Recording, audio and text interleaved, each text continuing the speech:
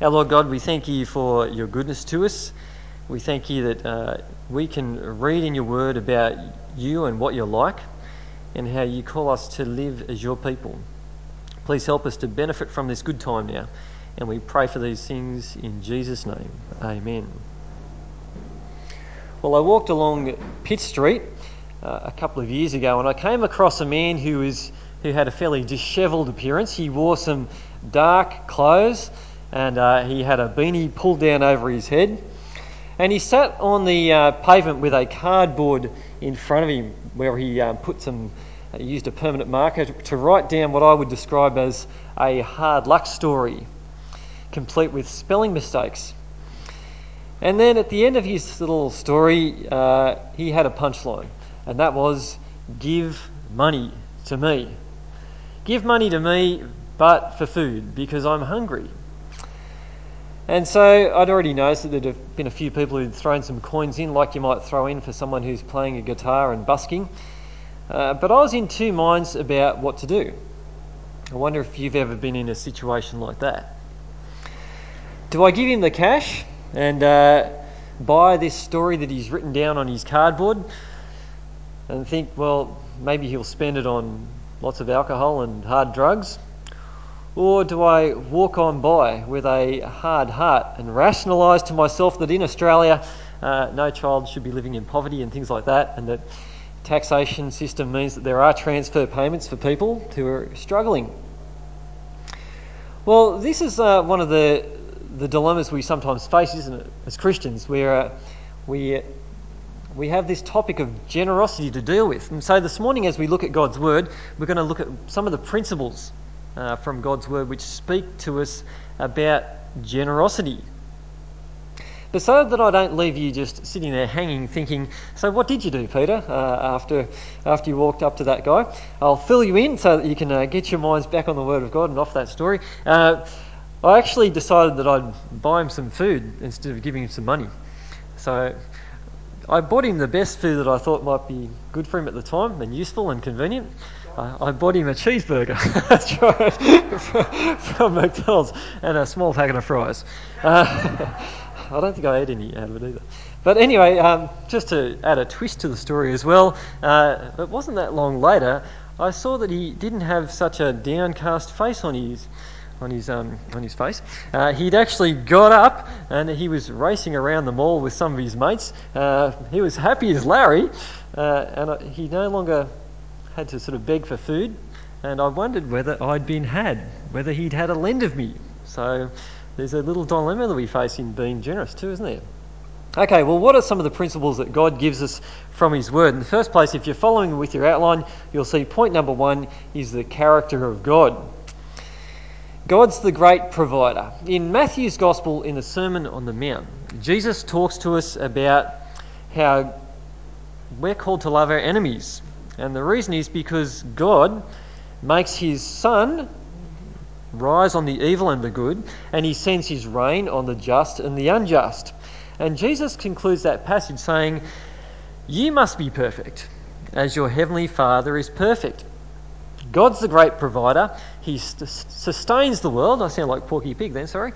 He sustains the world, and his sun shines and things don't grow without it. And he sends the rain even on people who reject him.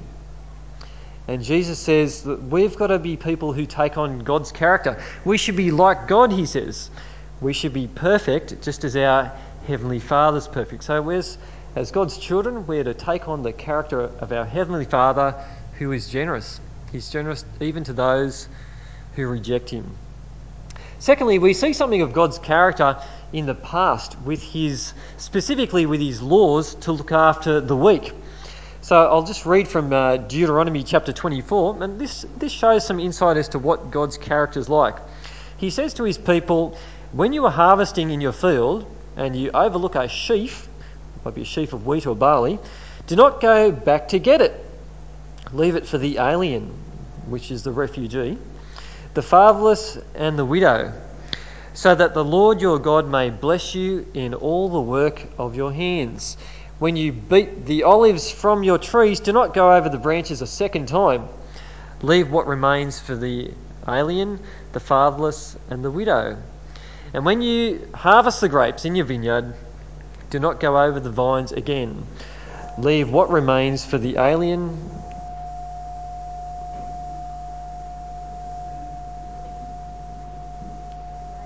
For the alien, the fatherless, and the widow. Remember that you were slaves in Egypt. That is why I command you to do this. Yeah, they're stealing my thunder with that little sound equipment. Okay, now these laws reflect the goodness of God's character. And we see a picture of this in action. And when we come across the book of Ruth, we see that Boaz notices that Ruth's come, and Ruth is a Moabitess. She's joined in with the people of God. She wants to have the God of Israel as her God, and she wants to look after Naomi. And so she actually is allowed to participate in these laws which God's handed down, because Boaz is a faithful guy, he's a faithful man of God, and he lets her glean behind the harvesters. And so there's Ruth, and she's able to go in and collect grain, enough grain that she works hard so that she can feed herself and her mother-in-law. And Boaz notices this, and he thinks it's good what she's done, but he also notices that she's actually benefiting from God's good laws. She's benefiting from God who's generous. She's benefiting from God who provides. And he says, the Lord repay you for what you've done. A full reward be given you by the Lord, the God of Israel, under whose wings you have come to take refuge. And so God's pictured as this, like an eagle or a chicken that's caring for the little chicks. God's protecting his people. He's made these laws, and he has faithful people to actually look after the weak. And so we see that God is given as an example of one who is generous, and he cares and protects the weak. And Jesus calls us to be people who are like God in that regard. God's the great provider, and he cares for the weak. Well, this theme of generosity also comes up in the New Testament. Hopefully you can hear me at the back while we're still tuning the sound. In the passage that we read today, that Peter read, we see that the theme of generosity is picked up and brought to the attention of the Corinthians. Paul's organising a collection, and it's for the church in Jerusalem. There's a famine there in the years around 46 and 47 AD. And Paul's busy gathering together money from the congregations, the Gentile congregations, that he's actually preached the gospel to. He's already spoken to the Corinthians about their responsibilities to contribute to the work of the gospel going out. He said to them, "Don't you know that those who work in the temple get their food from the temple, and those who serve at the altar share in what is offered on the altar? In the same way, the Lord has commanded that those who preach the gospel should receive their living from the gospel." So he's already spoken a bit about the gospel proclamation and their partnership and role in that. But now there's a different kind of job that he's calling them to be generous towards, and that is for this famine relief.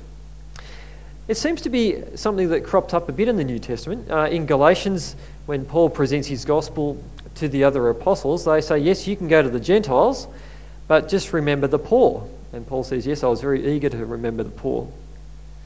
And it crops up at the end of the book of Romans. Paul wrote Romans when he was in Corinth, and he speaks to the church in Rome about this distribution of famine relief to the church in Jerusalem. This is what he says. When he's on his way, he wants to go to Rome, and he pens this. He says, "Now, however, I am on my way to Jerusalem in the service of the saints there. For Macedonia and Achaia were pleased to make a contribution for the poor among the saints in Jerusalem. They were pleased to do it, and indeed they owe it to them. For if the Gentiles have shared in the Jews' spiritual blessings, they owe it to the Jews to share with them their material blessings. So after I've completed this task and have made sure that they have received this fruit, I will go to Spain and visit you on the way." Paul's aware of the hardship that the church at Jerusalem is facing on account of their famine. And so as we've learned, he's organised for this collection to be taken up. And he speaks to the Corinthians a bit about some of the other churches who've got involved. And the Macedonian church is one of them. So if you've got 2 Corinthians 8 open up there, we'll look at verse 4. And Paul talks about how the Macedonian church got involved. In verse 4 he says, "They urgently pleaded with us for the privilege of sharing in this service of the saints." They urgently pleaded. The Macedonian church was very keen to actually be generous. Another translation has it, those churches in Macedonia begged for the opportunity to give. Now, what do you think's funny about that? Or a little bit strange? It's a bit of a paradox. Well, normally it's the case where you see those guys like the one I met on Pitt Street Mall and they're begging for money. But this church, they're such a great bunch of people, they're begging to give money. So it's kind of the opposite. They're normally begging to get it, but they're begging to give it. So that's the first thing Paul brings to the attention of the Corinthians. These churches are very generous. Secondly, Paul doesn't try to motivate the Corinthians to give just by pulling rank and using his authority as an apostle to say, I'm an apostle, you better give. Listen to what he says in verse 8. He says, "I am not commanding you, but I want to test the sincerity of your love by comparing it with the earnestness of others." So he's saying, I'm not giving this as a command as an apostle to get you to give. That's not the motivation. But here's a chance for you to show what kind of metal you are made of, what kind of character you are. Are you like those Macedonians? And in verse 9 he says, "For you know the grace of our Lord Jesus Christ, that though he was rich, yet for your sakes he became poor, so that you through his poverty might become rich." When it comes to motivating the Corinthian church to be generous, Paul's reminding them about how God's been generous to them. He's reminding them that Jesus, who was pre-existing before the creation of the world, it's a cute baby, isn't it? I tell you what, Jesus, who was there before the creation of the world, comes into poverty and he suffers for us that we might have a rich life with God. Now, that's a different kind of motivation to one that I've heard of before. Paul's saying, God's been generous to you, and therefore you should be generous as well. He's saying the big picture of life is not just that we've got material things now, that we need to be stingy. We need to see we've got life with God. And it's a different kind of motivation to ones I've heard from other so-called evangelists try to motivate people to give by. From time to time I keep hearing this story about a man in America who started out a bulldozer company, who invented some Caterpillar tracks, and that he just gave 90% of what he gave to the Lord, and he became a billionaire. And the take-home message becomes, go and do likewise. Give to this ministry and you could become join the dots, and you think, I better give 90% and I could become a billionaire too. But I'm not sure that's quite the spirit of what Paul's talking about. That seems to be a little bit more like capitalism, where you put in and you invest for a return. And at the heart of it is not so much, I'm grateful to God's generosity to me, I wonder how I can be generous. At the heart of it's about, what can I get? How can I put in to get some more for me? But Paul's pushing a different barrow to that. He's saying, no, let's think about the big picture and how God has been generous to us, and let's think about how we can be generous as well. Not because of something we can get out and become billionaires and that kind of thing. Well, along with the call to be generous, God's word also talks to us about how we can be loving and fair in our matters of finance. So let's have a look at Romans chapter 13, verse 7 to 10. If you've got that in front of you, Romans chapter 13. I'm going to read to us from beginning at verse 6. And here Paul's teaching us about how we should relate to the state and also to one another with respect to money. In Romans chapter 13, he says, verse 6, he's talking about governors and authorities that God's placed there. This is also why you pay taxes, for the authorities are God's servants who give their full time to governing. Give everyone what you owe him. If you owe taxes, pay taxes. If revenue, then revenue. If respect, then respect. If honour, then honour. Let no debt remain outstanding, except the continuing debt to love one another, for he who loves his fellow man has fulfilled the law. The commandments: do not commit adultery, do not murder, do not steal, do not covet, and whatever other commandment there may be are summed up in this one rule: love your neighbour as yourself. Love does no harm to its neighbour. Therefore, love is the fulfilment of the law. And so Paul, he's talked about generosity, but here he's talking about obligations that we have. And one of the obligations is to pay taxes. The other obligation is to leave no debt remain outstanding. If we employ people, then we should also pay wages. That's a type of debt. We should pay wages in full and on time. This seems to be just growing out of the teaching from our Lord Jesus Christ, who also said, whatever you wish that others would do to you, do also to them. For this sums up the law and the prophets. Now, we could also apply it a little bit further too, couldn't we? Sometimes people seek to get a better deal from other Christians, perhaps in business, when they buy goods or services, and they think because they're a Christian, maybe that applies a bit of leverage to the person who's selling the good or service. But I think this is saying that the spirit is we should be doing to others what we would have them do to us. Trying to screw someone down and rip the price right down so that we get a better deal seems to be more bound up with just looking after our own interests. And it seems to me that if a Christian brother or sister wants to offer you a good deal, well, that's their business, but we don't have a right to say, well, because we're Christians, that's our leverage to screw them down in price. You think that's true? You think that sounds right? I think that sounds like the spirit of do unto others as you would have them do to you, to actually treat each other fairly when it comes to commerce. There is one exception, of course, and that's if they're selling chocolate. And then all's fair. No, that was a joke. Went flat too. Well, moving right along, so we're in point 4 in the sermon outline. We also have a partnership in the gospel. We've seen that we have a responsibility with regard to paying due debts to others and also to paying taxes. But we're also given a picture that we have a responsibility to be generous and have an obligation to be involved in the proclamation of the gospel.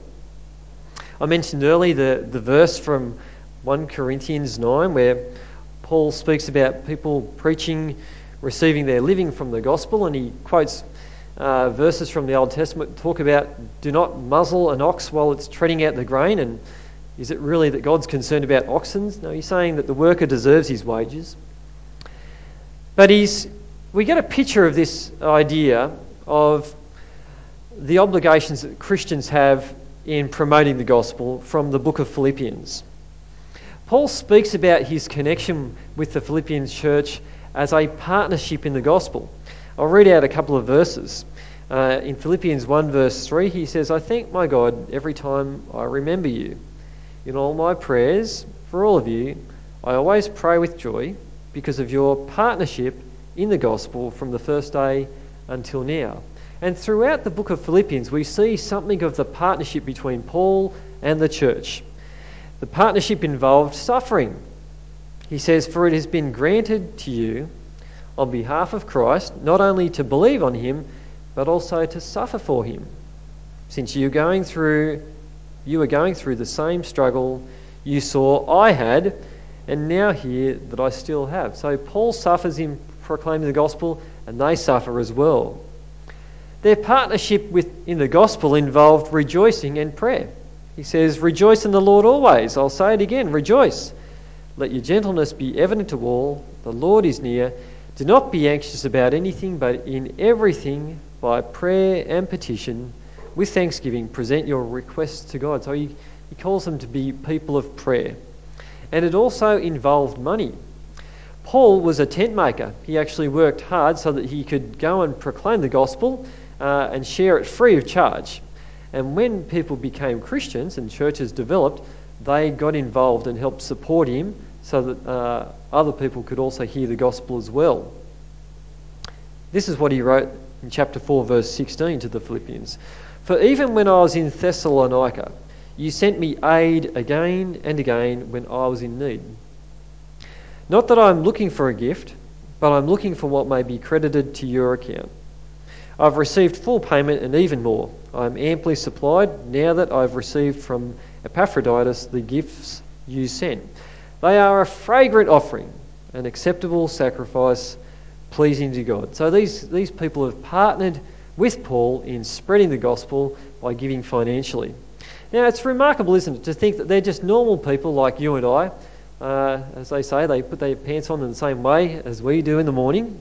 There's nothing special about them, but they got involved and shared their cash with Paul and helped have an impact on the world with the gospel. And lots of people benefited.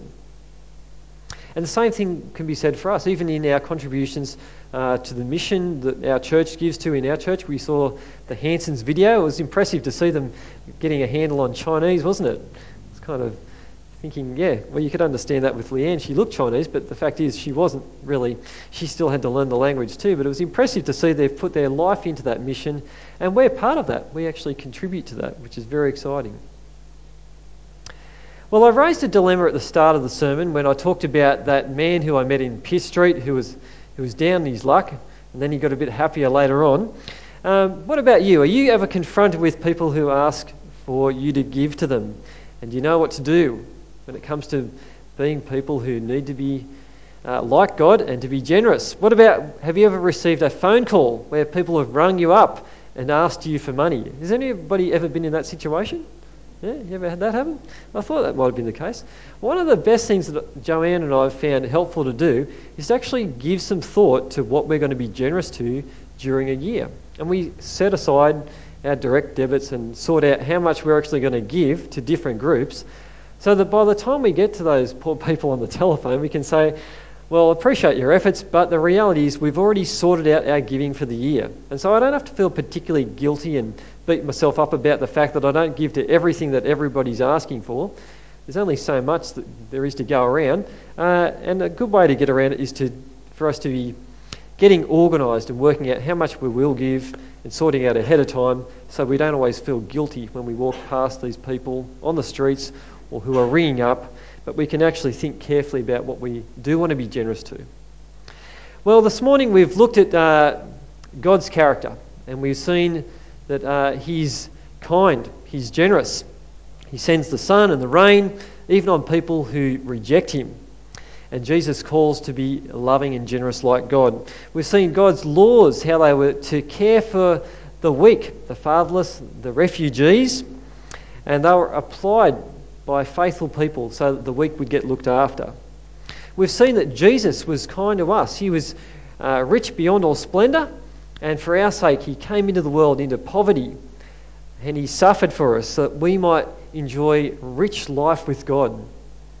And we've seen that Paul's engaged in encouraging Christians to be generous as well, to be responsible in paying their taxes, responsible in paying their debts and wages, and also to be involved in proclaiming the gospel, being in partnership with him to spread it. Well, may God keep working in our lives to help us to be more like God and to be people who are generous, knowing how much generosity we've received as well. Let's bow in a word of prayer. Let's pray. And Lord God, we do give you thanks for being a good God who is generous and cares for the world and sustains it, who looks after those who need help, and that you do this through your people. Lord God, we thank you that you've been generous and kind to us, that you've changed our hearts since we've come to realise that we need your forgiveness, and you've opened our eyes to see Jesus, our Lord and Saviour, who suffered in our place, taking our sin upon himself, that we might enjoy your forgiveness and a rich life with you. Lord God, we give you thanks for the work that you've done in our hearts, and we pray that you would help us to really appreciate that and to have a spirit of generosity as well. Father, help us to think about how we can bring glory to you by being generous in in things which are good things to be generous towards. Lord, help us not to be diddled and fooled and taken in, but help us to be mindful of how we can be responsible with the money that you've given to us, and also to give to good things which are also involved in your mission, so that people might enjoy life with you. We pray that you'd help us to have that good heart, and we pray for these things in Jesus' name. Amen.